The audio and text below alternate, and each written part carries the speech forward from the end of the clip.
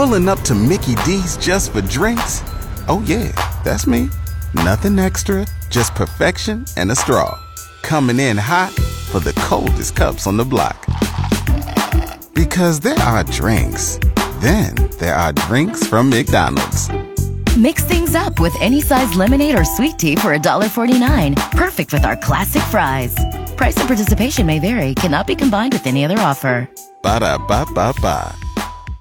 My advice to everyone out there who's frustrated, sad, angry, pissed off, feel those emotions, go to a kickboxing class, have a margarita, do whatever you need to do this weekend. We've arrived at a great moment in time. It's curtain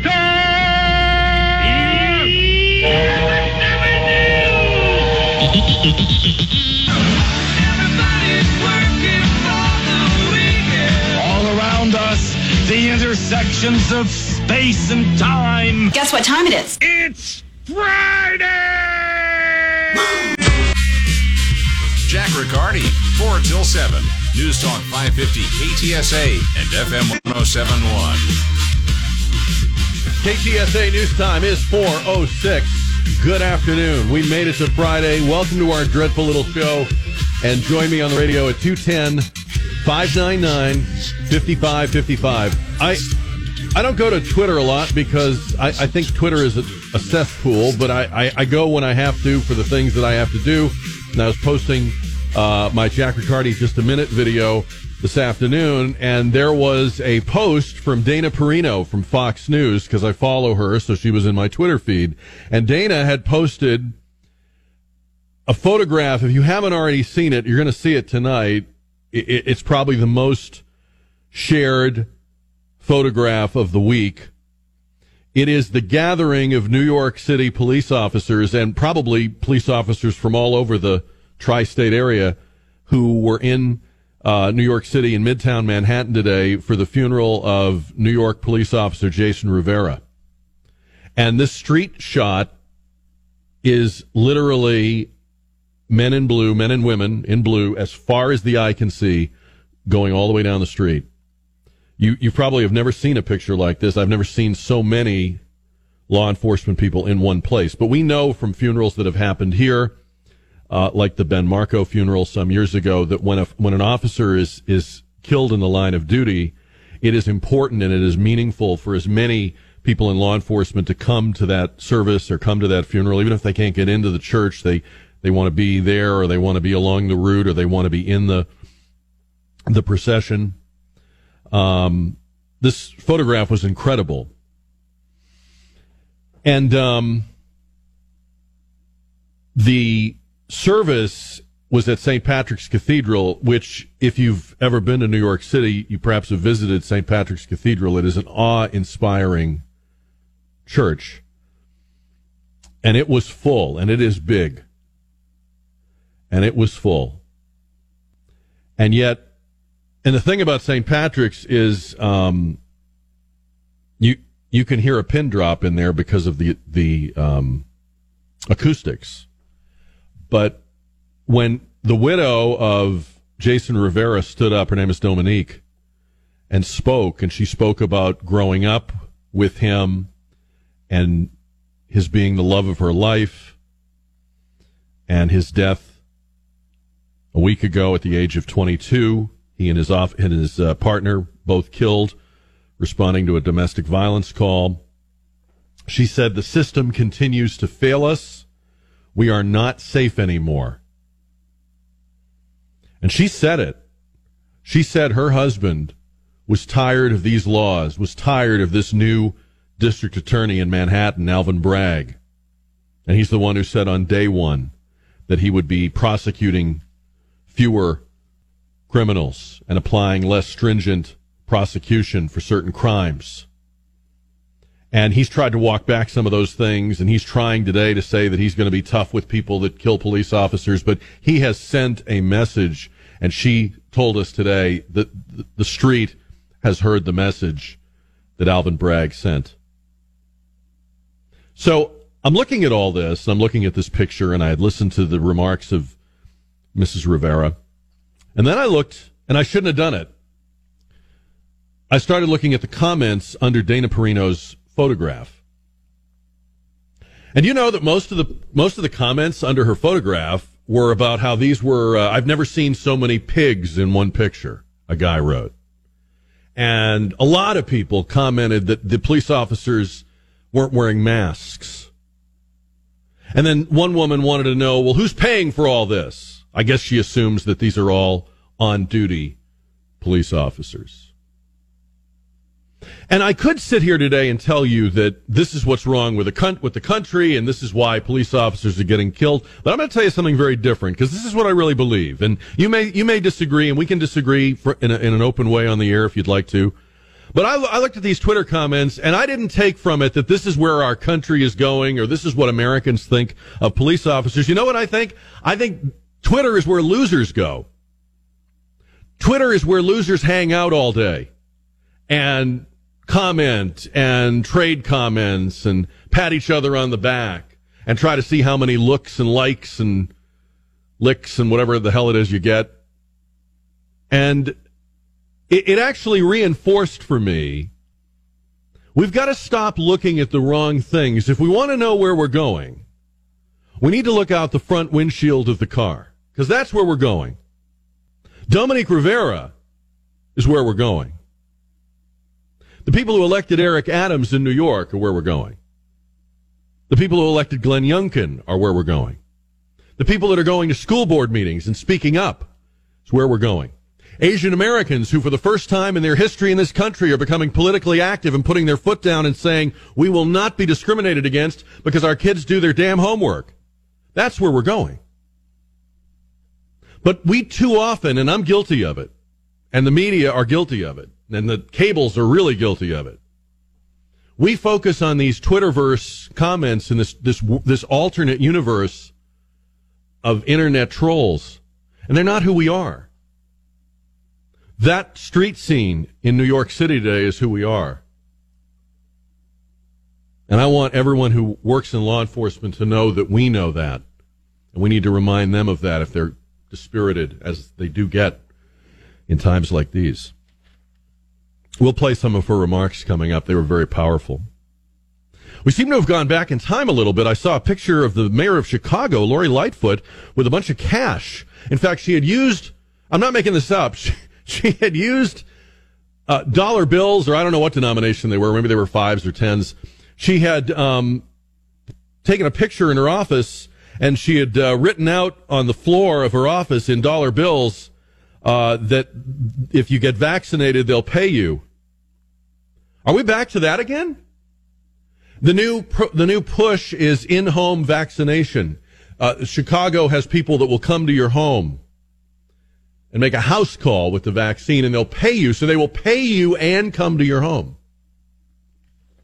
I wonder if you can get them to do some vacuuming or dusting while they're there. I mean, what is happening here?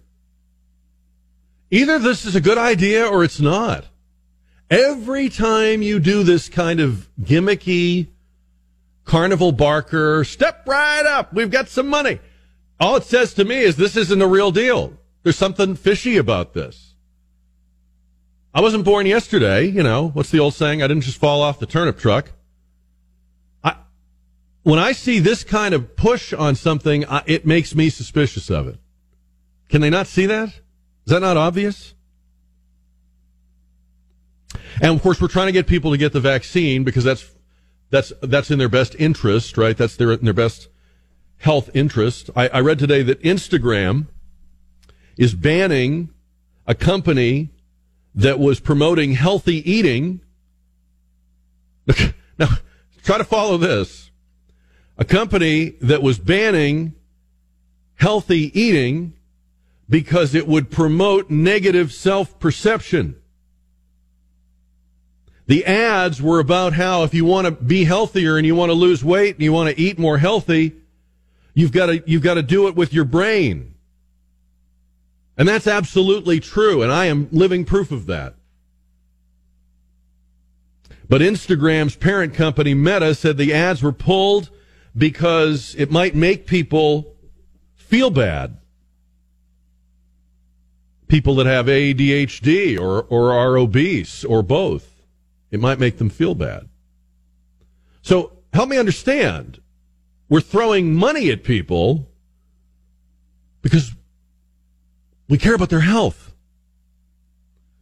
But we can't tell them what we know about their health because it might make them feel bad. Does that make sense? You with me on that? 210-599-5555. Adam Carolla said something interesting. And not that that's rare. He says a lot of things that are interesting. But comedian and podcaster Adam Carolla was talking about Joe Rogan. Now, everybody's ranting these days about how dangerous Joe Rogan and people like him are. And they can't be trusted. And they can't even be heard because they promote disinformation or misinformation. You've heard me say this. I think what they are doing is twofold. I think they're asking questions many people have but don't have a platform to ask. And I think they're pushing back and testing voices of authority, which is a thoroughly American thing to do. So in our society of free speech, when you proclaim something, you should be prepared to have it questioned or tested. And that's okay. That's a feature of American life, not a bug. That's what I think Rogan does, and very entertainingly, if you look at the numbers. So Adam Carolla was talking about this, and he said, think about what all these idiots are saying. They're worried about misinformation. What have you guys been right about? He said, I'd put Joe Rogan's batting average up against CNN's batting average any day of the week. Couldn't have said it better. You know, when it comes to COVID-19, nobody's batting 1,000. And I thought Dr. McCary on our show yesterday said a very profound thing. He said people want humility. They want even the experts to admit what they don't know. And maybe even to come clean on what they were wrong about. Because going forward, how can you ever trust them again if they don't clean up what they got wrong and admit that they did? And we would not be any better off if we were not asking these questions. We would not be better off if we did not ask the questions. They wouldn't be more right. They wouldn't be more accurate. It wouldn't make them more trustworthy. And this is what we've always done. They say Missouri is the show me state, but actually we're the show me country, or we always have been. So I do think that's part of what they hate is when they talk about misinformation, they're projecting a little bit. And I think what they're really worried about is differing points of view. You know, they're not completely in control of the conversation. They've spent a lot of money and they've put in a lot of effort and they've built up a lot of technology to be in complete control of the conversation, and it galls them that somebody using their technology is doing it better than them and horning in on the conversation. But we need more of that. We need more of that, I think. It was a week ago that officers Jason Rivera and Wilbert Mora were responding to a domestic call and were shot and killed. Jason Rivera was a police officer, only 22 years old. He was posthumously promoted to detective first grade, so that's why today you hear him referred to as Detective Mora, who was shot in the head. Today at St. Patrick's Cathedral in Midtown Manhattan, his widow, who looked so young that I imagine a lot of people tuning in on the television thought maybe that was his daughter, but this is his widow, Dominique, spoke these words in the cathedral. Jason is so happy right now that all of you are here. Through pain and sorrow, this is exactly how he would have wanted to be remembered. Like a true hero. Or like I used to call him, Big P.O. Rivera. You have the whole nation on gridlock. And although you won't be here anymore, I want you to live through me. The system continues to fail us. We are not safe anymore. Not even the members of the service. I know you were tired of these laws, especially the ones from the new DA. I hope he's watching you speak through me right now.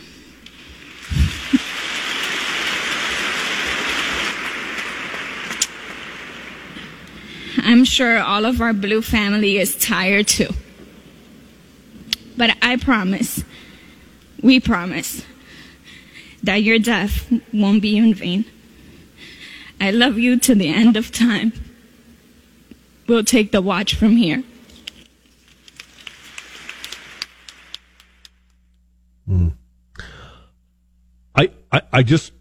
I want to say this, and I believe it, and maybe I'm wrong, and you can tell me if you think I am.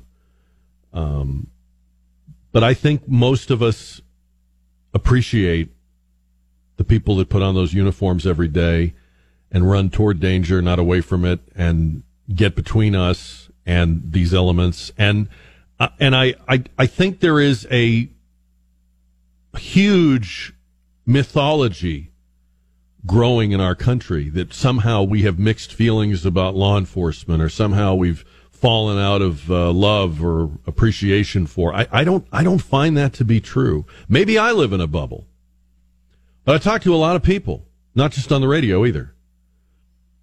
And I have friends and I have associates that are of very different political persuasions, but everybody appreciates what these men and women do.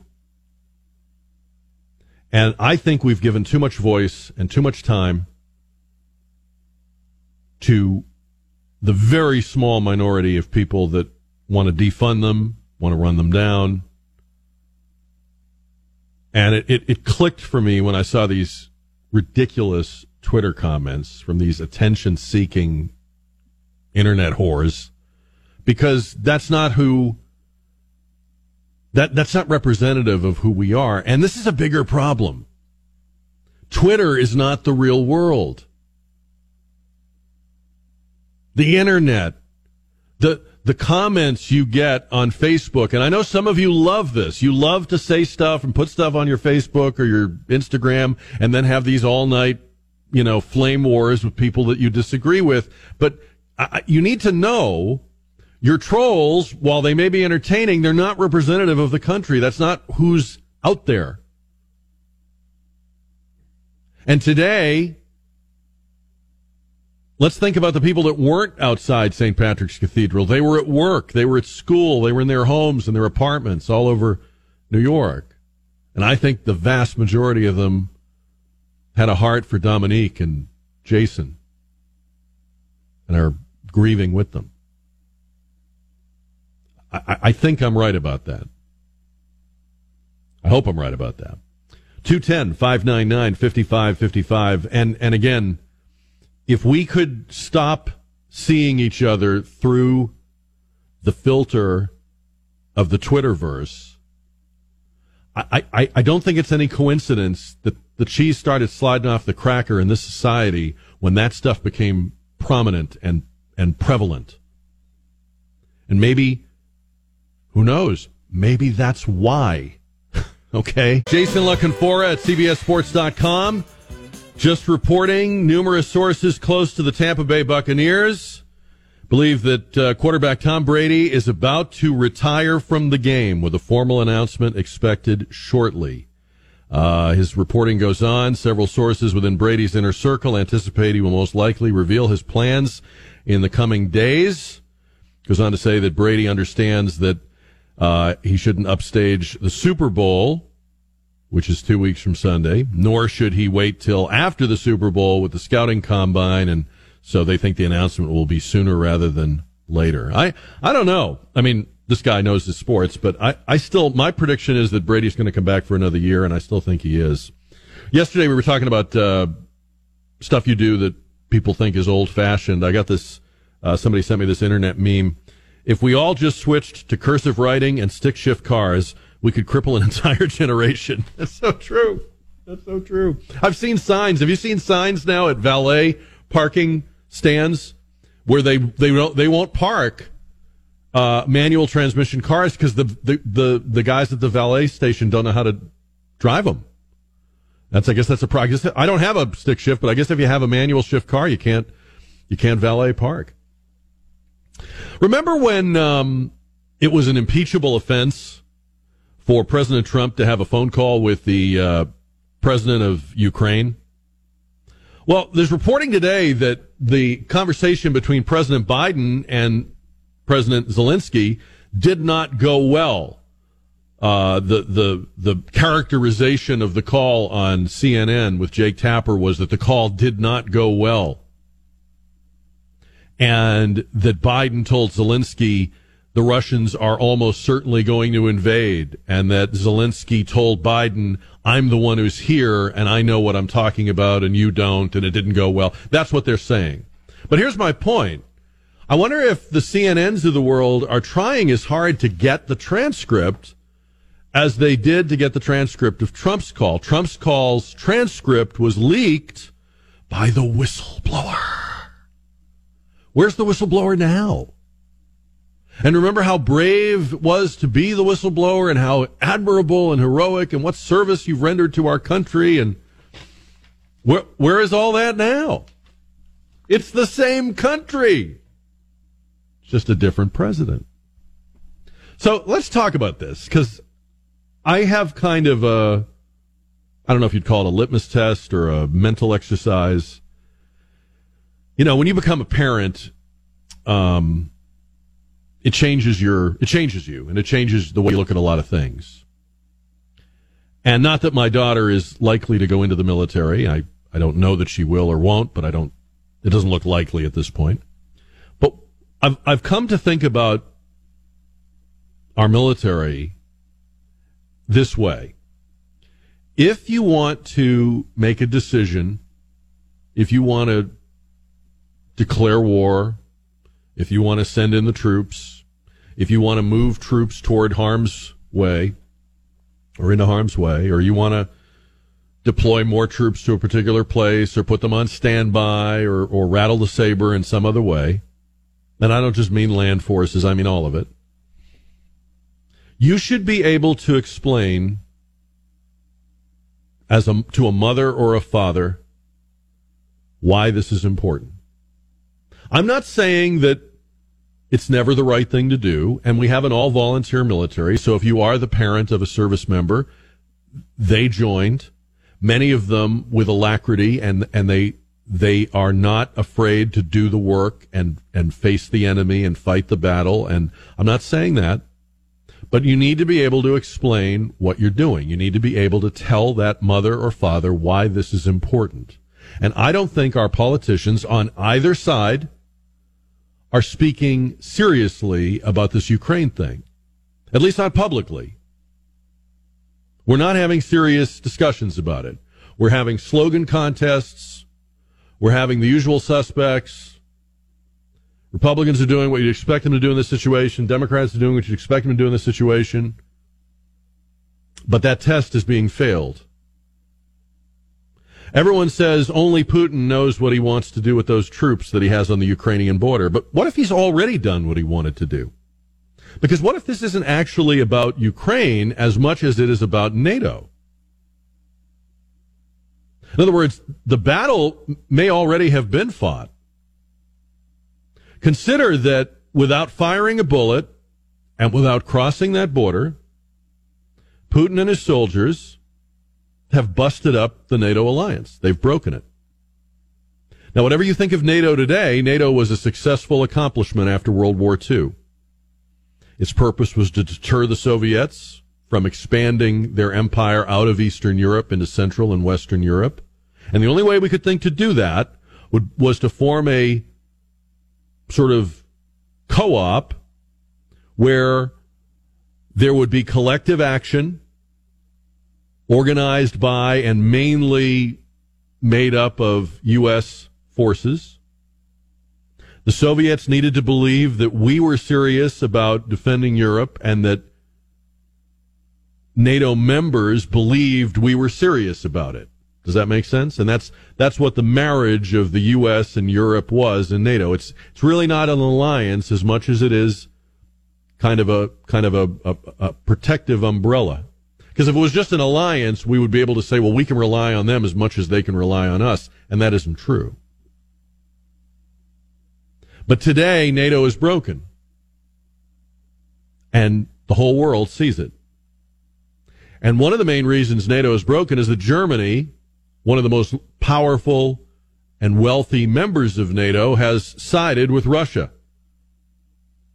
And they've sided with Russia for reasons of their own, but also because they don't see us as a leader who needs to be followed anymore.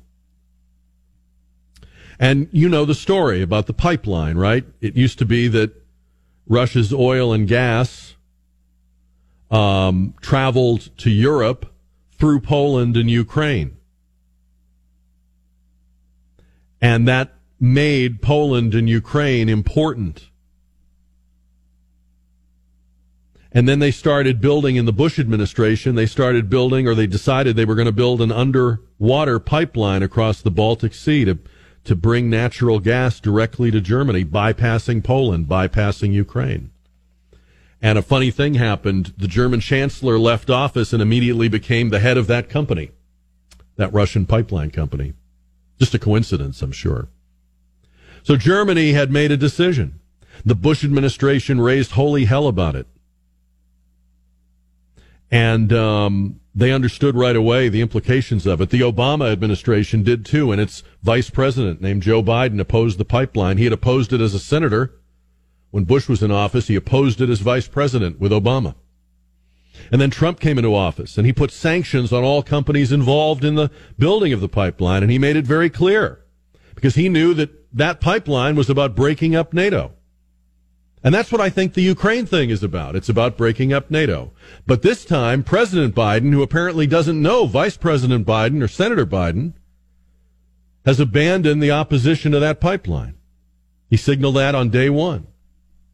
He opposes the pipeline in North America that would benefit you and me, but he gave the green light to that one. And you could have done any number of things to put pressure and levers against it. It wouldn't have required a war. We didn't have a war under Bush. We didn't have a war under Obama. But everybody saw the new sheriff and the new policy. And I think Germany said, there's no price to pay anymore. There's no penalty for us if we resume these dealings with Russia. So one of the key members of NATO is now working against NATO and with Russia. And this isn't the only place in the world where they're seeing this weakness and this American disconnect. And this is only the beginning of, I think, of the implications of all this.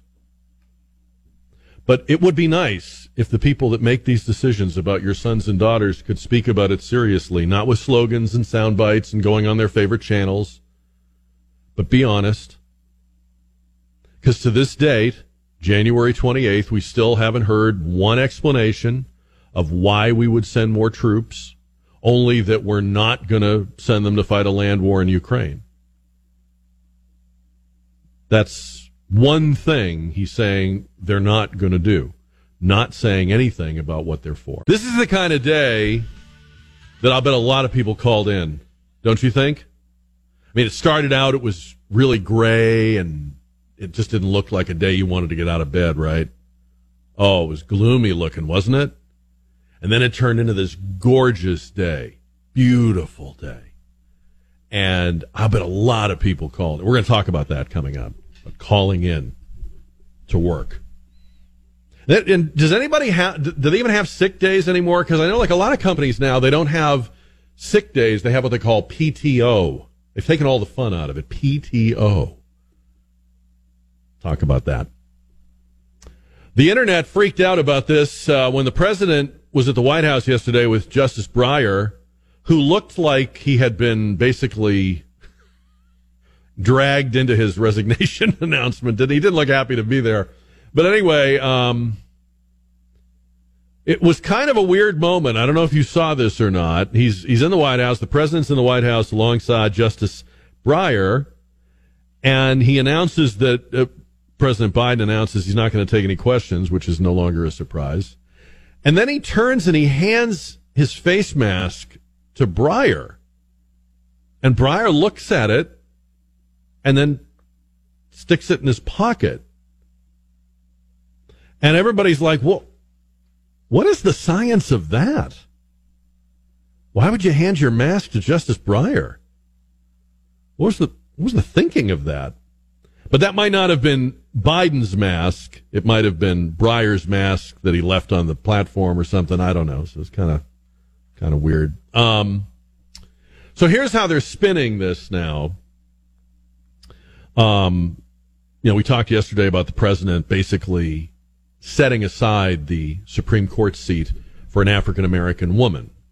It's a set aside. It's saying we won't consider the most qualified person. We won't consider qualified people unless they are African American women. And Bill Kristol, who now carries water for Joe Biden like he works for Sparklets, he says, what about? It's always what about, right? What about when Trump announced that he was limiting his Supreme Court picks to a list of judges named by the Federalist Society? These guys make it so easy. I almost feel guilty even swinging at the pitch. But what about Trump is almost always followed by something idiotic. And this one is really idiotic. Bill Kristol used to be kind of a smart guy. The people named by the Federalist Society could be any gender. Could be any race, and were. President Biden is judging his candidates by their color and their gender, not by their ideology, their outlook. You can't see the difference between those two? You don't know that those are two totally different approaches? Trump's approach was more like what most presidents have done. They've said, this is the kind of judge I'm looking for. This is the caliber. These are the qualities. This is the preparation or the background I'm looking for. That's normal. This is not. And then a friend of mine last night, don't you love it when you haven't heard from somebody in years, but they decide to troll you on some political issue? No, how are you? How's your family? Are you doing okay? So I hear from somebody I haven't heard from in years. Again, not too bright. And she says, well, what about when Reagan... I'm like, whoa, we're going all the way back to Reagan now. What about when Reagan committed to naming a woman to the Supreme Court? And that's true. Reagan promised that he would name the first woman to the United States Supreme Court, and he did. His first, I believe it was his first appointment to the bench was Sandra Day O'Connor, and that made history at the time. There had never been a woman. Can you really not see the difference between saying I'm going to draw a candidate from half of the human race versus I'm only going to consider a candidate who is African American and woman? Which means that you couldn't name the next Ruth Bader Ginsburg. You couldn't name the next Thurgood Marshall. You couldn't name the next Elena Kagan. I mean, do they really not get that? Or are they just pretending not to get it? How would you like your political position to be? I have to pretend I'm dumber than I really am. Well, they chose him, not me. This doesn't look good. Quinnipiac poll in Georgia says 34% of black voters in Georgia now believe it will be somewhat or very difficult to vote this year. Now, there's an upcoming gubernatorial race between Stacey Abrams and Brian Kemp. Right now, that's a 1-point race. Kemp leads Stacey Abrams by 1 point. There's a Senate race. Senator Raphael Warnock is trailing Herschel Walker by 1 point in that race. Georgia's going to be very close. Georgia's now a swing state. Georgia is the new Florida. So what does it mean if a third of black voters in Georgia have come to believe, and I don't blame them, it's all they've heard around the clock, have come to believe it will be very difficult or somewhat difficult to vote? What do you think that means? Well, it could mean that they won't vote. Are you discouraging them from voting? That would be a major backfire.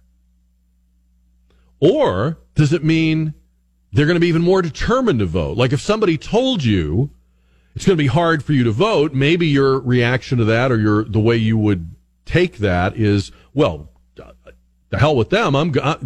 You just watch.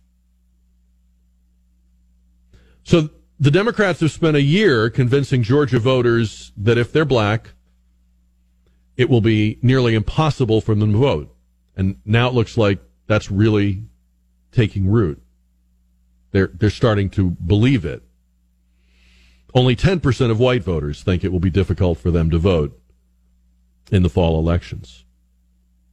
So I think it comes down to, do people believe it will be so hard to vote that you shouldn't bother, or that it will be hard to vote and therefore it's all the more important to show up? In which case, I guess maybe it's a genius strategy.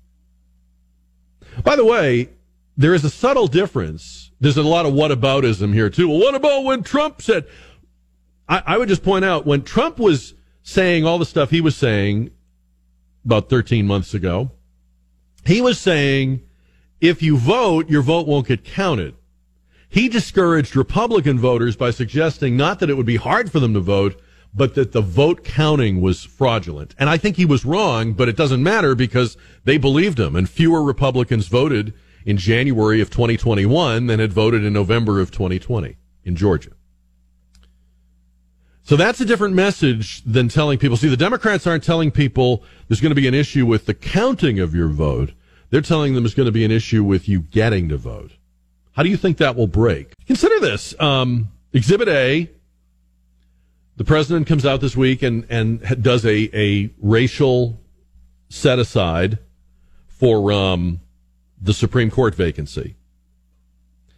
He is saying, without saying it, that if you are a qualified Hispanic judge or Native American or Alaska Native or Asian or Native Hawaiian or Pacific Islander or white, you need not apply. We don't want your kind. Get to the back of the line. And then Exhibit B.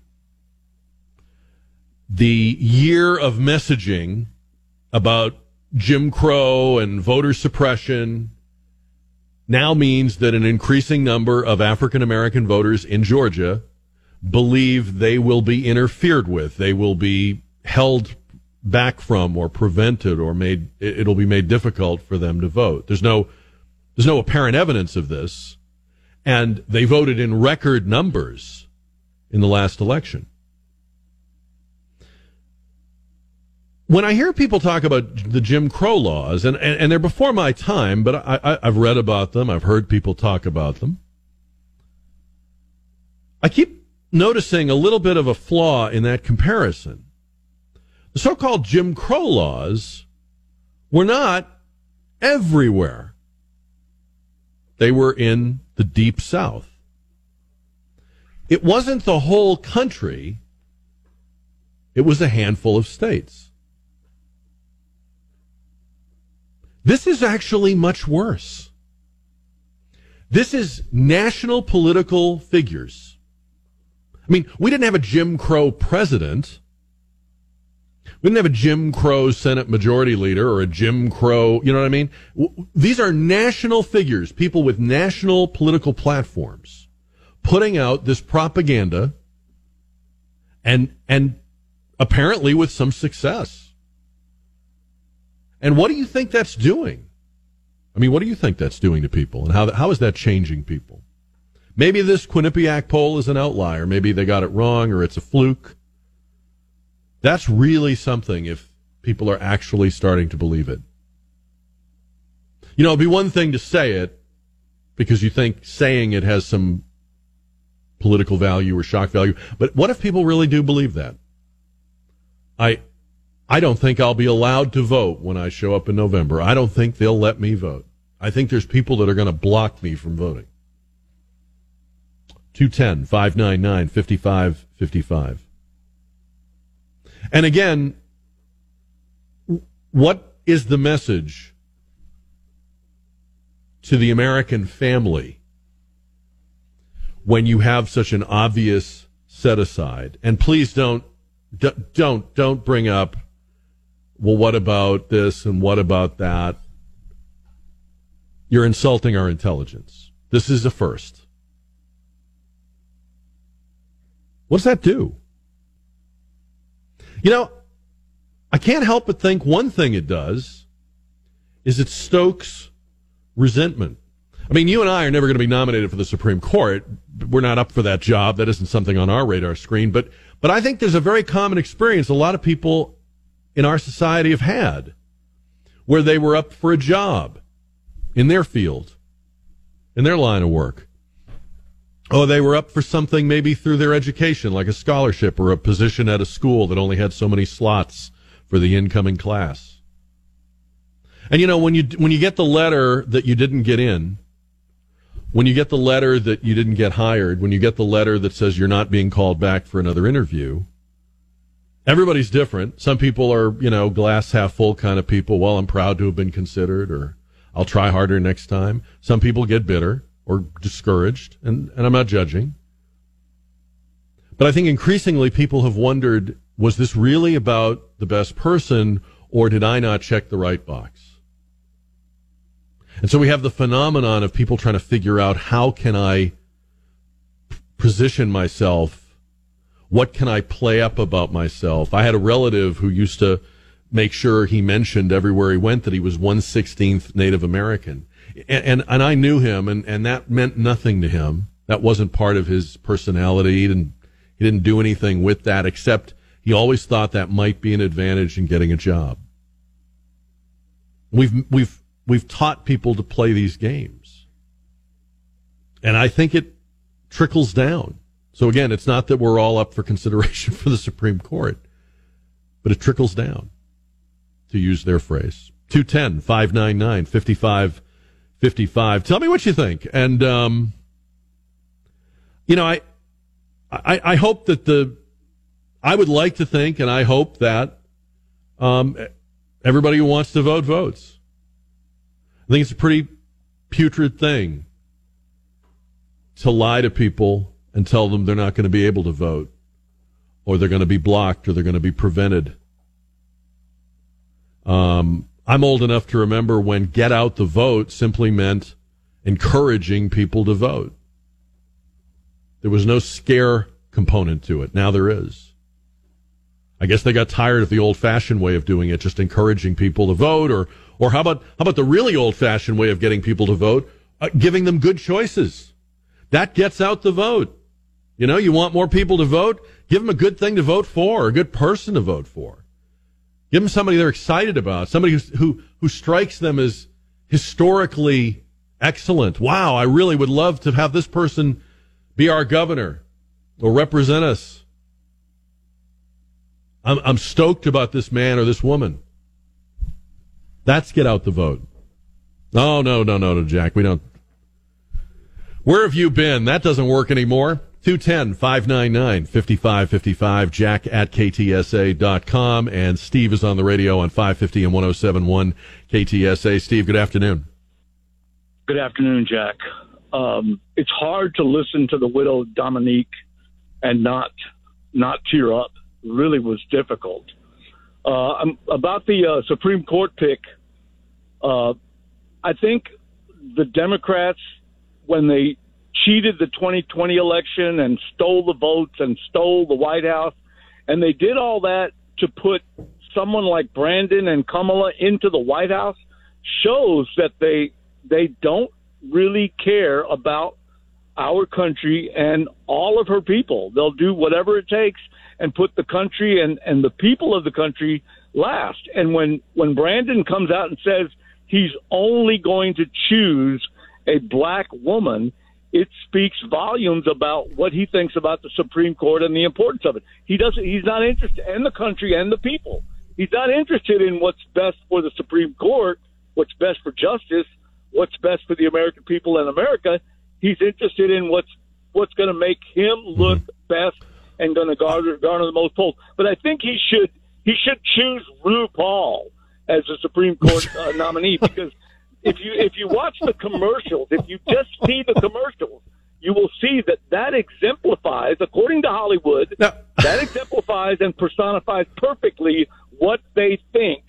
RuPaul and all the other men on the show Well, you make an interesting point. In this day and age, the word woman doesn't have to be taken literally. I hadn't thought of that before. He could nominate a man and say this is a judge who identifies as a woman. I had not thought of that. But I also, listening to you, Steve, I was thinking, I wonder, you mentioned Kamala Harris. I wonder if she was chosen under the same criteria that the president has announced for his Supreme Court justice. And here's what I mean by that. She is proving to be a disastrous choice for vice president. I mean, it's not just people that didn't vote for Joe Biden or aren't Democrats who are acknowledging that. She's a train wreck.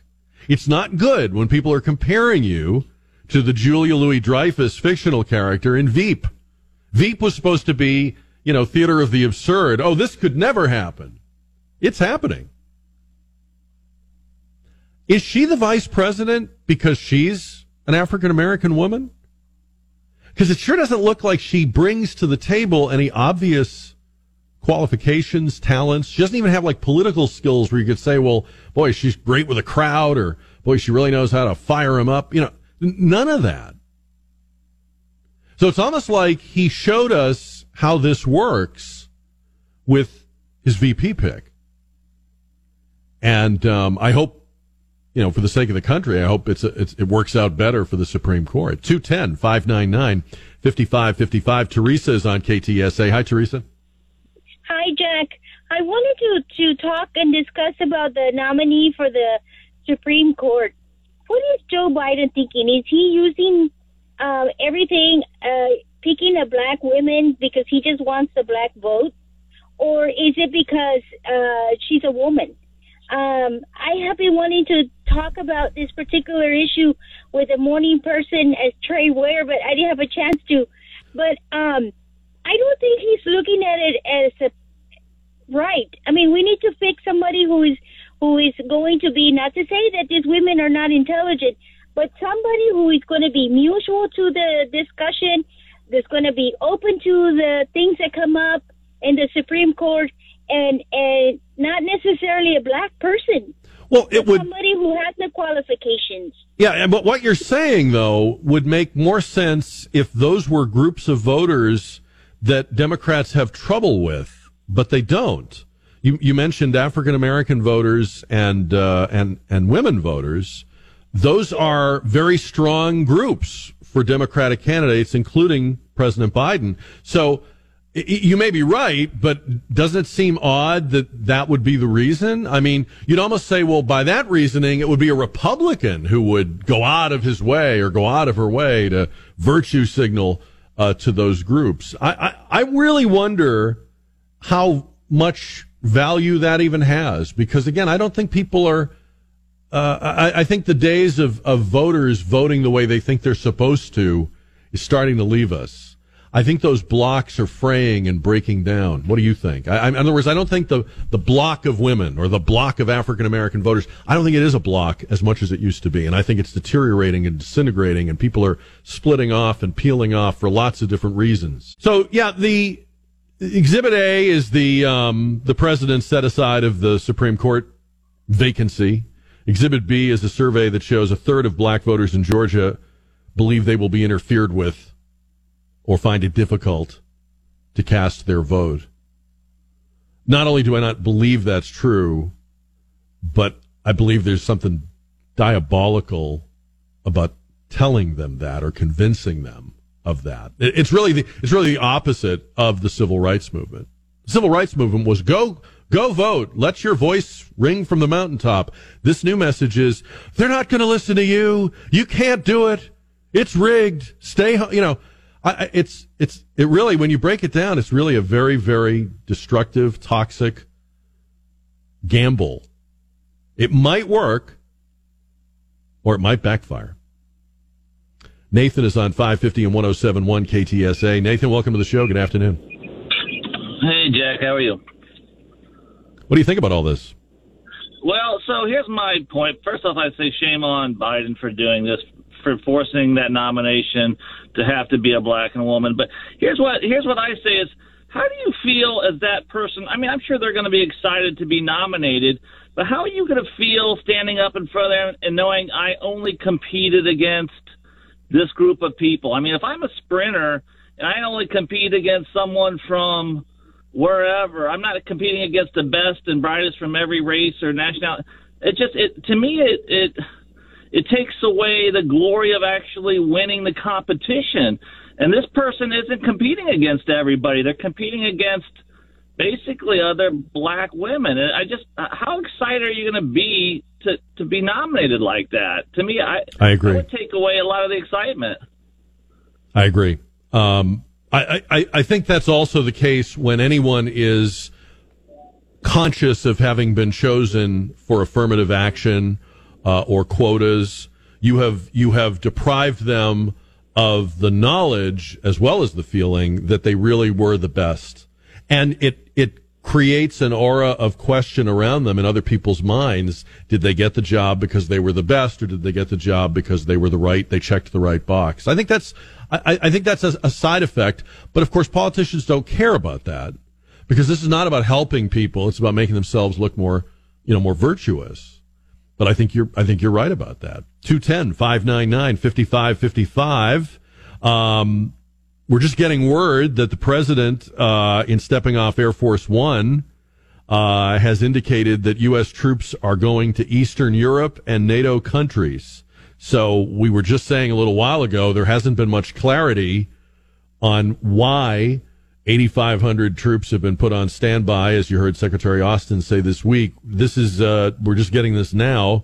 The president didn't name specific countries, but said Eastern Europe and NATO countries. We'll be talking more about that as we go along here this afternoon. Another update on the news here in a few minutes, along with Joe Reinagle Sports. There's also a big story floating around this afternoon about Tom Brady, so we'll keep you on top of that if there's anything more to that. Talking about the president's Supreme Court vacancy, and Dan is next on 550 and 107.1 KTSA. Hi, Dan. Good afternoon, Jack. I was going to start off by saying, respectfully, I disagree with your previous caller, and the reason why I do so is, even though it is affirmative action, those people that agree to be promoted and put in those positions, they don't care they didn't compete against the best and the greatest. They just want to take advantage of that situation. Just like I think president. Wait a minute. No, that you can't say that about everybody. You can't say that about everybody. You just said it. You said they don't care. They just want to get the promotion. That may be true of some people. That isn't true of everybody. Do you know that about everybody? Okay, what I meant is this instance. But you don't even know who the nominee is. How can you say that you know that's what they're thinking? Okay, but then you're making an assumption as well. No, I'm not. You're the one making the assumption. I'm not making any assumptions at all. You're the one saying the person who benefits from this set aside. Let me finish the sentence. Oh, okay. Hang up. Be a coward. You just said the person who benefits from this set aside won't care. The previous gentleman, I believe Nathan, said some people do care about that, and he's right. Now, people are different. It takes all kinds. 31 flavors.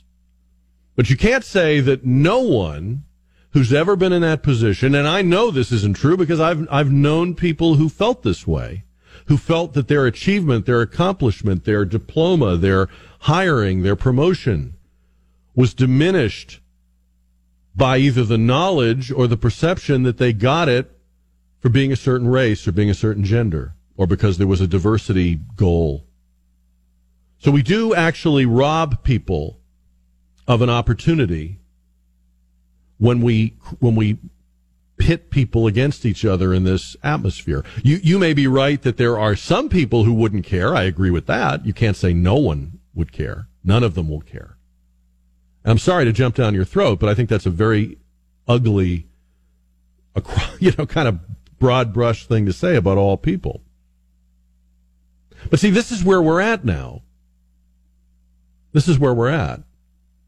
We should be, when a person is nominated to the high court, we should be hearing about their record.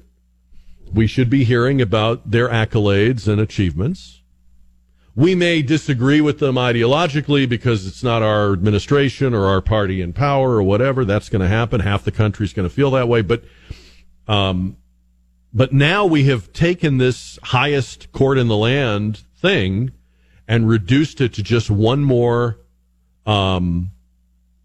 virtue signaling moment for an over-the-hill politician with his own racially checkered past. And Cody on Facebook made a good point. You got to remember that almost everything Joe Biden does is probably in part motivated by his own guilty conscience because he has a terrible personal record on race. On the JR poll powered by Stevens Roofing, have you used an at-home COVID test? Survey done by the Kaiser Family Foundation found that 62% who've tried to get an at-home coronavirus test in the past month have had difficulty. 38% said they found it easy. The numbers are reversed for in-person tests. So at-home tests are the new hotness. Going to some place and getting tested is old and broken. But apparently that's easier right now than the at-home testing. I haven't done the at-home test. And I haven't had one. But I guess when I went and got tested and found out I had COVID, it was I felt like it was do it yourself because I went to a drive up and they handed me the swab. And they said, you know where you can shove this. And I said, I've heard that before. I said, you must know what I do for a living.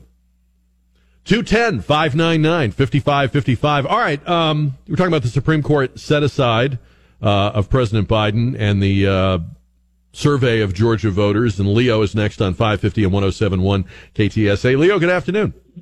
Hey, what's going on? So, as a former, Democrat voter, I voted for Obama first term, not second. It's not about race for me. What it is for me is I see the hypocrisy in this. They're constantly screaming about race and what is it like inequality, but in the same time, then they're like, oh, but in order to qualify for us to be successful, you need to be black, and that's where it's wrong. Where's my Latino? Where's my Latino electorals? Where are they? Mm-hmm. And that's where I feel like it's unfair. It's not so much unfair. I feel like it's like, well, you did it, so now it's our turn. And that's not how it should be. It should be based on qualifications and just love for America, And people are like, well, if you're a Republican, you're for the rich. And it's not about that anymore. I don't feel like it is anymore. It's more like, Democrats want to help the world and Republicans want to help America, and conservatives are trying to do the same thing. And liberals are more concerned about your sex and your race than they are about your qualifications or just being, proud to be American. I think we were on the right track when we were trying to get our heads around the idea that we should see each other as individuals. And that was a big thing. That came out of the 60s. There was a slogan, count as one. And that was the whole message of the 60s, right? Be an individual. Don't be a conformist. Don't go with the crowd. And be your own person. And we're supposed to, right. And we're supposed to see each other that way. If I meet you, Leo, I'm supposed to meet you as you are, not as part of a group or a hyphenated American. But when we got away from that, I think it's been all backwards and going in the wrong direction ever since then. And when you said what you said about it feels like two wrongs don't make a right. We quoted Sean Lennon, John Lennon's son, Sean Ono Lennon, who is I follow on Twitter and who has some pretty far out there opinions on some things. But I do agree with him on this. He says the best definition of wokeism is you have to believe two wrongs make a right. And when you were a little kid, someone told you not to do that wasn't right. Two wrongs do not make a right. We are unlearning lessons we learned. And I come from, I'm what they call right on the cusp of Generation X. I was born in the first year of Generation X. Our generation got this. We were right in the sweet spot for this. content of your character, not color of your skin. Don't see the color of the other person. See who they are. And it sickens me that we're undoing that. And it sickens me that my daughter's generation has never known a world where the color of your skin, the hyphenation of your ethnicity, the gender is everything. You'd be crazy not, if you're 1/16th Native American, you'd be crazy not to tell the college that. You'd be crazy not to put that on the application. Don't you want to get an edge? Don't you want to get an advantage? That's what we're doing now. And I think if Joe Biden had never made this promise and had nominated Judge Jackson, who is the most likely nominee for the Supreme Court vacancy, who is an outstanding jurist, who is, in fact, somebody that was just confirmed by 53 senators last year to the federal bench, it would be more of an honor for Judge Jackson to now be selected. But because he diminished it and reduced it for some cheap pandering, because cheap pandering is Joe Biden's stock and trade, in the name of equity, we're not uplifting minorities, we're stomping on them. We're trampling them. And it will be impossible for some people to see Judge Jackson, and again, she's the most likely nominee. It will be impossible for some people to see her as qualified because they will have been signaled by the politicians that she only needed one qualification. Well, two, right? JD writes to Jack at KTSA.com. Loved that last caller, Leo, telling it like it is. So, Leo, you got a fan. I liked your call, too. You have two fans. Mark writes to Jack at KTSA.com regarding the Supreme Court pick. To me, this would be like telling a friend they're the smartest black person you know. Whew. Wow. Or to be even more, put even a finer point on it. You know something? You're the smartest black woman I know. They would look at you like, what did you just say to me? 210-599-5555. I keep hoping that this is so outlandish and not the way real people relate to each other that it's just becoming more and more clear. I'm not here to get one party or the other an advantage. I just want you to know how out of whack and out of touch they all are with you. The more we can get people aware of that, the happier I'll be, and then you'll do whatever you'll do with that, but that's what we need to do. We need to let people know that these creatures in Washington, in Austin, they do not get you and where you live in the real world. 210-599-5555. This was funny. Jesse Waters has a new primetime show on Fox, and he had on the leader of I think it was a Reddit group. It's an anti-work movement. The anti-work movement is what we've talked about before, this new philosophy that work is not a virtue, work is a failing, work is a weakness, work is greed. Not wealth, work.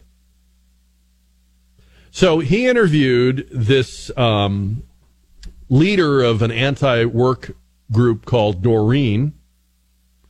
And this thing, you talk about the cheese sliding off the cracker in an interview.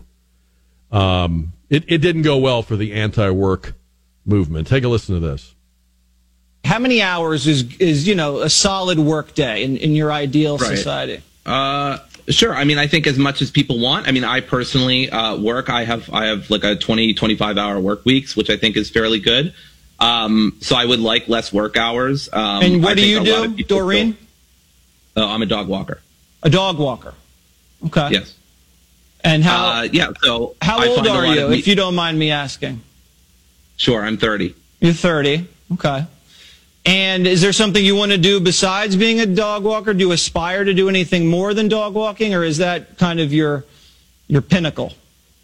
I love working with dogs. If I had to do this for the rest of my life, I wouldn't be super complaining. Dogs are wonderful animals. But I would love to teach.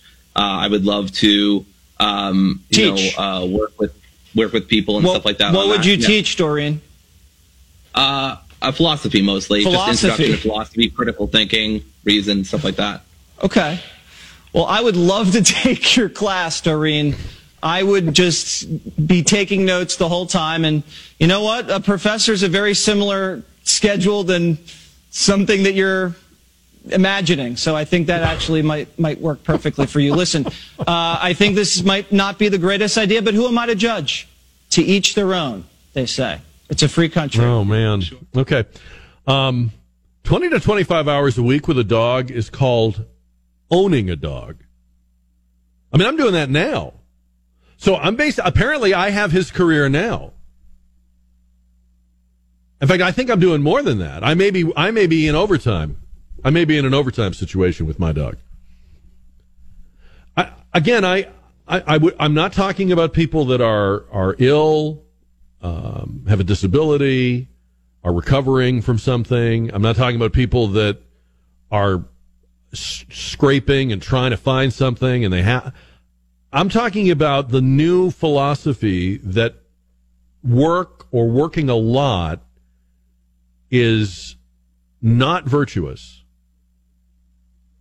It is not, like, you and I remember when one of the highest compliments you could pay to a person was he or she is a really hard worker. In the anti-work movement, that's a negative. Because to work is to be selfish. To work is to risk catching COVID and giving it to other people. And we did this during the pandemic. We taught people, we preached at people. Don't work. Really? I should stay home? Yeah, stay home. Staying home is heroic. Heroic. So this is where we're at.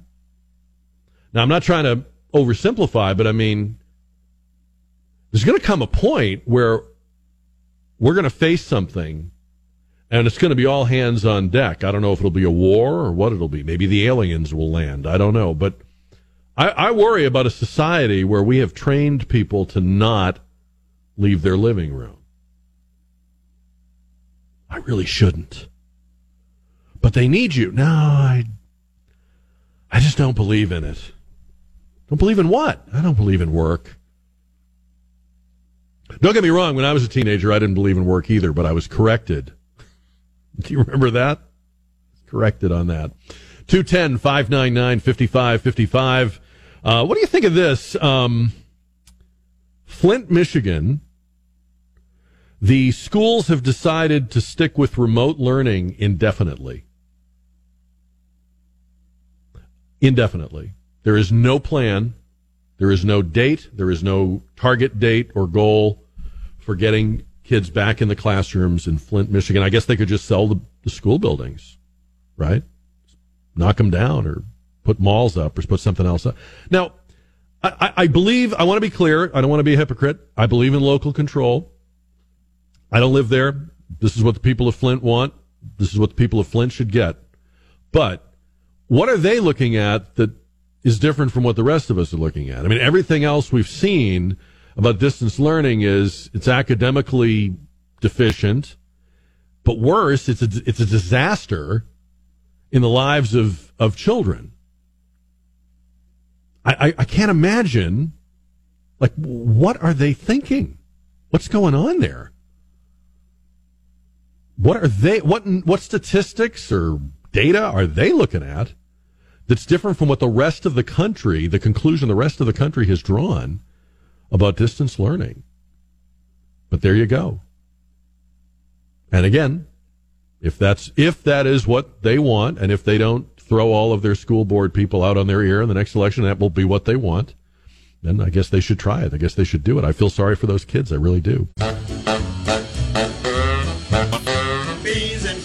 Jack Riccardi, 4 till 7. News Talk 550 KTSA and FM 107.1. Beans and cornbread had a fight. Beans knocked cornbread out of sight.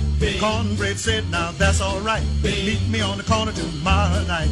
I'll be ready. Well, let me be the first to say, thank God it's Friday. You probably have already said that today. Welcome to The Dish. This hour of the show is called The Dish because it's a little bit different. We're going to be talking about your most recent restaurant experience, where you have most recently gone out to eat or driven through or had it delivered or took it to go. We're talking about any kind of restaurant anywhere in or around San Antonio, anywhere you could drive to, from San Antonio. So we're talking about all these different kinds of restaurants, any kind of price, special occasion, fast food, place you just discovered or a place you've been going to for a long time. I want to hear about it just the way you would tell a friend or a coworker about that place. You'd tell them it was great. You'd tell them why. You'd say, this is what you've got to order when you go. This is the best thing. Try this first. That's what we do on The Dish. We're taking your calls on that right now at 210-599-5555. You can praise or zing. As you hear me say, you have to be able to take a punch or throw a punch for the children. For the children. Wait a minute. Are we punching children? What? Oh. 210-599-5555. As we get to your calls on The Dish, we'll also get any last-minute votes in the JR poll, because we're all about counting every vote, and we'll have the results on the JR poll right before 7 o'clock, right at the end of our show and our week. And I have either the best news or the worst news, depending upon how you feel about me. I will be in for Sean Rima first part of next week. So probably just ruined some people's weekends. Just thought you should know now. Just get ready. 210-599-5555. We're talking restaurants on The Dish. You got to love politicians, right? I mean, you have a productive, if you feel good about today, if you had a productive day at work, you got things done, you sold things, you serviced your customers, you met your budget. The Florida legislature this week debated and passed a resolution to make strawberry shortcake the official state dessert. And what's weird is Florida already has a state pie, key lime pie, right? Obviously. Why couldn't that also be the dessert? Strawberry shortcake is the official dessert. So what is key lime pie, like an entree? Gotta love politicians. That's their week. Way to go. Rest up from that hard work. All right, 210-599-5555. We're talking restaurants. We're going to let's start with Sean on KTSA. Hi, Sean. Happy Friday. Hey, happy Friday. I went to Outpost a few days ago. My mother was visiting from Germany, and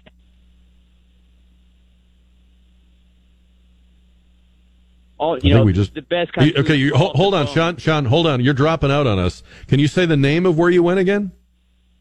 Camp Outpost. Oh, Camp Outpost. Okay. You're kind of cutting in and out on me, so we may lose you, but go ahead. Yeah, barbecue place.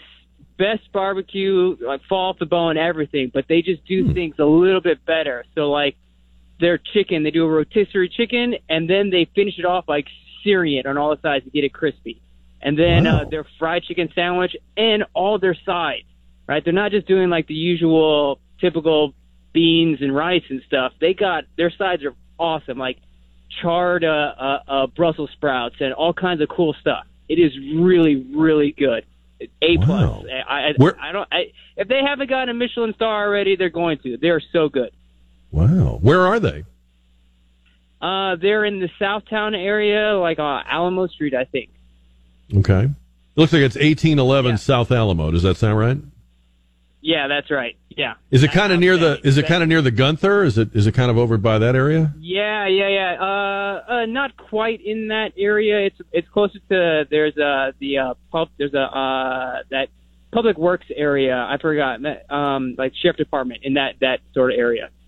Okay. And it's called Camp Outpost. Is it a big place or a small place or? It's small. You come in, you order right at the table. I don't know. It's maybe not even 1,000 square feet. It's a small place. Okay. I like their website. The website says Roast Toast Boast. They are great. The way to describe it is like, all those like those Austin hipsters that they do something interesting, right? Those are the people who are running it. So it's kind of different, but they're good food. The food is really good. Awesome. Well, I'm glad you called on that, Sean. I hope we don't have to bring people down from Austin just to do things that are awesome, but I'm glad we found out about it. Camp Outpost, 1811 South Alamo. First time call on the dish, praise for Camp Outpost, 1811 South Alamo. That does sound cool. I can't believe I never heard of that before. 210-599-5555 on the dish. We're taking your calls, praise or zing, your most recent restaurant experience. And Chuck is on the radio on KTSA. Happy Friday night, Chuck. Hey, happy Friday night. Yeah. So, actually, the closest one the one I was just at tonight was Turcotte's Meat and Deli up in Dripping Springs, and they have the best Philly steak and cheese in the world. Crazy good. What's the name of it again? I'm sorry. Could you say the name of it again? Yeah, it's Turcotte, Turcotte, Turcotte Meat and Deli, and that's on Mercer Road in Dripping Springs, and I've looked for a Philly steak and cheese that has been as good as the one that I got in Philadelphia, and have yet to find one, but I hit it tonight. Absolutely insane.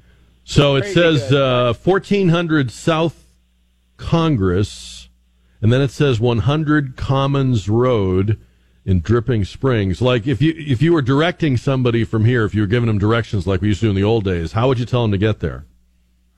Well, I came up from San Marcos, so I'd come up, go through Wimberley, and basically just take it all the way up till it hits 290, and then go through the light to the next light, and that's Mercer.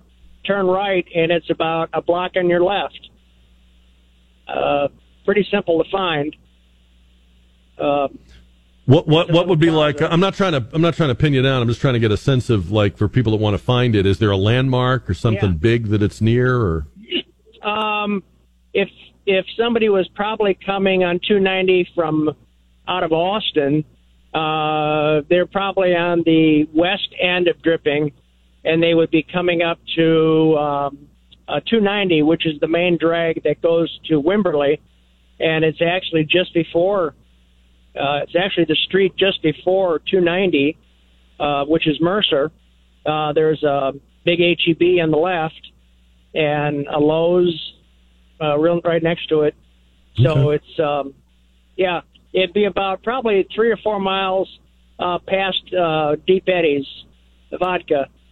Okay. Yeah. So past it going west on 290. Pardon me? So you said it would be past Deep Eddy Vodka, meaning going west on 290. That's correct. And I'd say probably 4 or 5 miles, if that. And if they go past I want to say it's 46. I think that's what goes through Wimberley. But if they go past that, they've gone too far. So that's good. That's good. It's off of Mercer. Yeah, but the actual restaurant I was calling about was... Wait a minute. You've got another one? Yeah, the one that was closest to San Antonio, because that's what I thought I was getting to. Okay, hold on. So, hold wait a minute. Hold on. Let me just finish this one, okay? So this one is Turcotte, because people are listening, Chuck. They're trying to write this down. We can't blow by it. So Turcotte Butchers and Delicatessen. And it sounds like the best thing to do is just put it in your nav and let your phone lead you to it. But it is just off 290, kind of near the business district in Dripping Springs. Looks like there's a Whataburger and a Lowe's right nearby, and it's called Turcotte Butcher. Okay, so that's the one in Dripping Springs. Now you say you also have another one that you want to mention. Yeah, it's a Spring Creek Cafe off of 46. It would be east, about 3 miles east of 35, right on 46, and it's in Spring Creek, which looks like it's a little village, outside of New Braunfels, but I would guess they consider it New Braunfels. But it's called Spring Creek Cafe, and this is the home for great fried catfish and shrimp, and the onion rings are to die for. Is that definitely the name of it? Because when I put that in Google, it comes up as Clear Springs. Clear Springs. I'm sorry. Yeah, forgive me. Clear Springs Cafe. That's it. Okay. That's and right. that's a very well known place on Highway 46. Yeah. Well, it was a newbie. I've only been in the area here a couple of years, so okay. I'm still hunting for good restaurants. Good. And You found a good one. Yeah. No, you found a really good one. That's legendary. But at least I got Turcotte out there. I think anybody likes great sandwiches. Get it up. All right. Chuck, thank you very much. Please know the name of it. Please know where it is. That's all I ask, because people are hanging on your every word when you call in on these places, especially if you're praising them. Now, I gotta lay down the law a little bit here. Okay, you gotta know the name of the restaurant. We gotta have that. It doesn't help anybody if you're recommending a place and you don't have the right name. And then please, just one restaurant per call. Just one. I know everyone has more than one they want to talk about, and that's why we do this every week. And Gloria is next on the dish at 210-599-5555. Hi, Gloria. Hi, Jack. How are you doing? I'm glad to be able to recommend this place that I was there for 2 weeks ago. Mm-hmm. The place is called Tío Stepis Osteria. It's here in San Antonio on 9910 West Loop 1604 North, Unit 123. It's an Italian restaurant. My favorite plate was the pesto pasta. It was delicious, amazing. I've traveled to Italy several times. These guys know how to make Italian food. Wow. So what? If I remember that place correctly, and you can tell me if I've got it wrong or I'm mixing it up, it's a pretty big place, isn't it? It has a good size. The manager was telling us that they're going to expand. They're going to rent the next door place, and they're going to open a bar, Italian oriented bar, drinking style. But yeah. Nice. Well, it's always good to hear about a restaurant that's actually going to expand, because we hear the other thing all too often. And is that, do you know, is that off the Braun exit off 1604? Yes, sir. That's the one. Okay. Tío Stepis Osteria. They just bought it from a new owner bought it like 2 years ago when COVID hit. And yeah, they just like, they're surviving because their food is amazing. That's great. So you said try the pesto pasta. Pesto pasta. I'm pregnant, and I told them it's really good. They offered me, and they even gave me some pesto sauce to take home. Oh, okay. When you said you were pregnant for a minute, I thought you were attributing that to the pesto pasta, but you're just saying, no. Okay, all right. I got a little confused there for a minute. All right. So is that I have to take home some pesto because I'm pregnant. So are you having is that like your craving right now? Is that, you know how when you're pregnant you have cravings? Is that your craving at the moment? No, not right now. But that day I was like, this is so delicious. And they said, well, we can ask the chef if you can take some home. And yeah, they gave That's nice. To take home. Yes. Very good. Well, I hope your pregnancy goes great. And I hope you have a wonderful weekend. I enjoyed talking to you. And thank you, Gloria. Praise for Tío Stepis Osteria. Yeah, I don't remember their names, but the people that opened that had another restaurant in that same center called Two Step. And I don't know what happened to that place, but when they opened the Italian place, they gave it kind of the play on words name. And I guess now it has new owners. So very good. That's right. We got to praise for the pregnancy too. Maybe it's twins. I don't know. But the Braun exit off 1604. That's a big center. And the actual, if you're putting it into your nav, it's 9910 West Loop 1604. All right. 210-599-5555. And Pat is on the dish on a Friday night. Happy Friday, Pat. Thank you. Hi. I wanted to talk about Guerra's Tamales. It's on 6563 Babcock. And you know how in San Antonio you'll be driving on one road and then it becomes another road? It's like a block before Babcock becomes Dezavala. Oh, okay. And it's their pork tamales that are the best pork tamales I've ever tasted. They are so fabulous. It's a new place, and they've just been open like a month or two. And I was talking to the owner today, and he said that they are next week will start offering burritos, and so we'll see how those are. And they're supposed to also have menudo. Their flour tortillas are delicious. It's not a sit-down restaurant. You just come in and pick up the food. You read my mind. I was just going to ask you that because so many, tamale places are set up that way where you can only pick them up and that's it. So is it GUERAS? GUERA apostrophe S. Apostrophe S. Okay, 6563 Babcock. Yeah, I'm looking at a picture of it. It does look like a pretty small place. So just get them and go. The shopping center, I think, is called The Point. The Point. Very good. All right, Pat, you're on. You're on point. You got it all in there. I appreciate it. Good call. Thank you. And you have a good weekend. Praise for Guerra's Tamales. 6563 Babcock, right before Babcock becomes De Zavala. And yes, that is a San Antonio thing where the street just changes name on you all of a sudden. I know people like that. Do you? Yeah.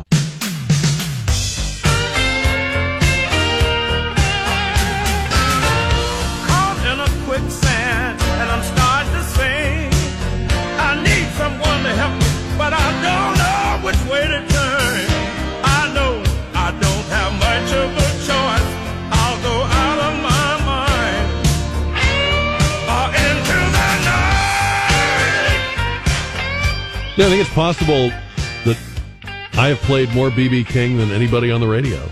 I mean, who else can say I play B.B. King every day for years? Years and years and years and years and years. Kind of proud of that. May not be true, but in my mind it is. All right, 210-599-5555. The results on the JR poll are coming up this half hour, and your calls on the dish. And we'll remember 36 years ago. And Wayne is on KTSA on the dish. Wayne, happy Friday. Happy Friday to you too. How you doing? Good, thank you. I'm calling about Aspen Creek Grill. It's at Bandera in 1604. Thumbs up big time. Oh, yeah. What did you have there? I had the chili rub pork chops, and my sides were mac and cheese and a green chili hatch cheese and grits. And everything was excellent, sides and the pork chops. Wow, Hatch chili grits. That does sound good. Yeah. That really sounds good. Now, was that thing that you got, was that like a regular menu thing, or were those specials, or do you know? Or? No, it was a regular menu item. Nice. Yeah, we haven't had a call on that place. I'm looking here on my notes. It's been a few years since we've had a call on Aspen Creek, so I'm glad to know they're still there. They're right in that center, just inside 1604, right on Bandera.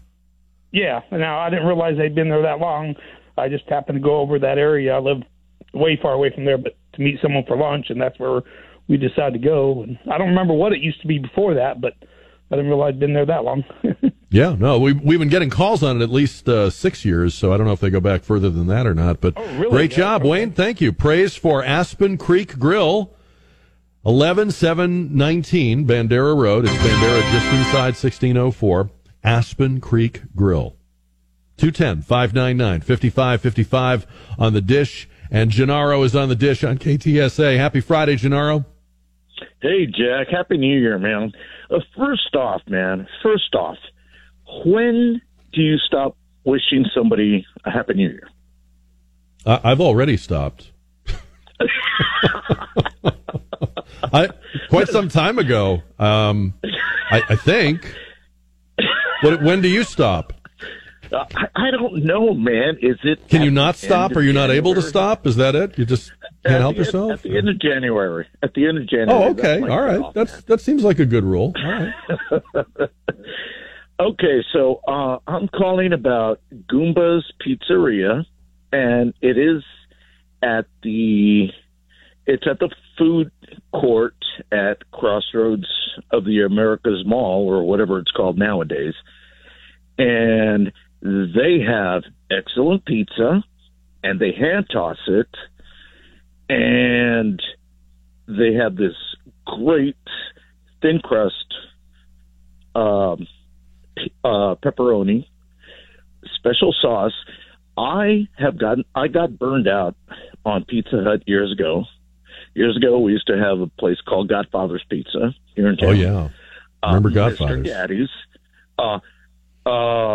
Little Caesars has been really, really good, but Goomba's Pizza, they have this sauce, man, and I got into an accident. I'm going off on a tangent. I got into an accident a while ago, and I had to go do therapy. And at the therapy, I was like, I have a craving for Goomba's Pizza. So hurt and do you think the craving? Do you think the craving came from the therapy, or? I don't know. I know I wasn't pregnant previous to the other caller, but yeah, I think that's. Yeah, I think you're in safe ground there. But that would be some kind of accident if you got pregnant, Gennaro. You know what I'm saying? I wouldn't want to know what you had an accident with. But are you okay? Are you doing all right now, though? Seriously, I'm doing okay. The pizza is great. They have they have a lot of other stuff, different dishes and everything. And the thing is, with Italian food, I'll eat the entree, but I can never eat the dessert, because when I get home, man, I go to sleep. I understand. Okay. Am I wrong with that? I mean, no. But just to bring you back to Goomba's, so tell me one more time what kind of pizza it is that you're especially crazy about over there. It's the what again? It's the thin crust pepperoni, and the thing is, man, they got this little special deal, dipping sauce or something. A slice and salad and drink, but the slice of pizza, man, it is huge. Okay. All right. Well, very good. I'm glad you're doing okay, and Happy New Year to you, too. All right, Gennaro's not pregnant. He's not with child. But he is happy about Goomba's in Wonderland of the Americas food court on Fredericksburg Road. Praise for Goomba's in the food court at Wonderland of the Americas. It has had a lot of names. That's the name right now, as of now. On the JR poll, powered by Stevens Roofing, in light of this survey that says people are having a hard time with at-home COVID testing, which is going to be the new thing now. Remember, the government is going to be mailing those out to people. We asked you, have you used an at-home COVID test? Have you done this at-home thing with the COVID test? 84% say no. Only 16% yes. Those numbers are probably going to change. 84% no on the JR poll. Well, today is one of those days in American history that if you were alive for it, you will never forget. I mean, I can say that without hesitation. You will remember where you were. You will remember what you were doing when you heard the news about the breakup of the Space Shuttle Challenger as it was taking off from Florida. And it was something many Americans saw happen. So it isn't just something we heard about or had replays of. And, of course, it was a terrible tragedy. 7 astronauts died in the explosion of the Challenger. That night was going to be the State of the Union speech for President Ronald Reagan. That was canceled. But the president did give an address from the Oval Office, a very brief one, that was so powerful and moving that I wanted to replay it tonight for just the simplicity of it and the unity messaging of it. So this is President Reagan speaking on the night of January 28th, 1986. Ladies and gentlemen, I'd planned to speak to you tonight to report on the State of the Union. But the events of earlier today have led me to change those plans. Today is a day for mourning and remembering. Nancy and I are pained to the core by the tragedy of the Shuttle Challenger. We know we share this pain with all of the people of our country. This is truly a national loss. 19 years ago, almost to the day, we lost 3 astronauts in a terrible accident on the ground. But we've never lost an astronaut in flight. We've never had a tragedy like this. And perhaps we've forgotten the courage it took for the crew of the shuttle. But they, the Challenger 7, were aware of the dangers, but overcame them and did their jobs brilliantly. We mourn 7 heroes: Michael Smith, Dick Scobie, Judith Resnick, Ronald McNair, Ellison Onizuka, Gregory Jarvis, and Krista McAuliffe. We mourn their loss as a nation together. To the families of the 7, we cannot bear, as you do, the full impact of this tragedy. But we feel the loss, and we're thinking about you so very much. Your loved ones were daring and brave, and they had that special grace, that special spirit that says, give me a challenge, and I'll meet it with joy. They had a hunger to explore the universe and discover its truths. They wished to serve, and they did. They served all of us. We've grown used to wonders in this century. It's hard to dazzle us. But for 25 years, the United States space program has been doing just that. We've grown used to the idea of space, and perhaps we forget that we've only just begun. We're still pioneers. They, the members of the Challenger crew, were pioneers. And I want to say something to the school children of America who were watching the live coverage of the shuttle's takeoff. I know it's hard to understand, but sometimes painful things like this happen. It's all part of the process of exploration and discovery. It's all part of taking a chance and expanding man's horizons. The future doesn't belong to the faint-hearted. It belongs to the brave. The Challenger crew was pulling us into the future, and we'll continue to follow them. I've always had great faith in and respect for our space program, and what happened today does nothing to diminish it. We don't hide our space program. We don't keep secrets and cover things up. We do it all up front and in public. That's the way freedom is, and we wouldn't change it for a minute. We'll continue our quest in space. There will be more shuttle flights and more shuttle crews, and yes, more volunteers, more civilians, more teachers in space. Nothing ends here. Our hopes and our journeys continue. I want to add that I wish I could talk to every man and woman who works for NASA or who worked on this mission and tell them your dedication and professionalism have moved and impressed us for decades, and we know of your anguish. We share it. There's a coincidence today. On this day, 390 years ago, the great explorer Sir Francis Drake died aboard ship off the coast of Panama.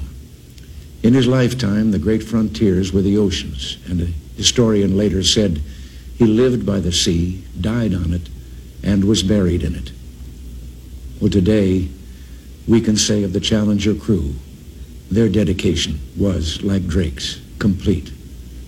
The crew of the Space Shuttle Challenger honored us for the manner in which they lived their lives. We will never forget them, nor the last time we saw them this morning, as they prepared for their journey and waved goodbye and slipped the surly bonds of earth to touch the face of God. Thank you. The President of the United States speaking 36 years ago tonight. And that speech in itself was very powerful and well received. The last lines were lines from a poem called High Flight. And in the days that followed, there was renewed interest in that poem. It was written by a young man named John Gillespie Magee. He was an American who had joined the Royal Canadian Air Force in the very early days of World War II. He was a very young man. And the United States was not in the war, but of course the British Empire was.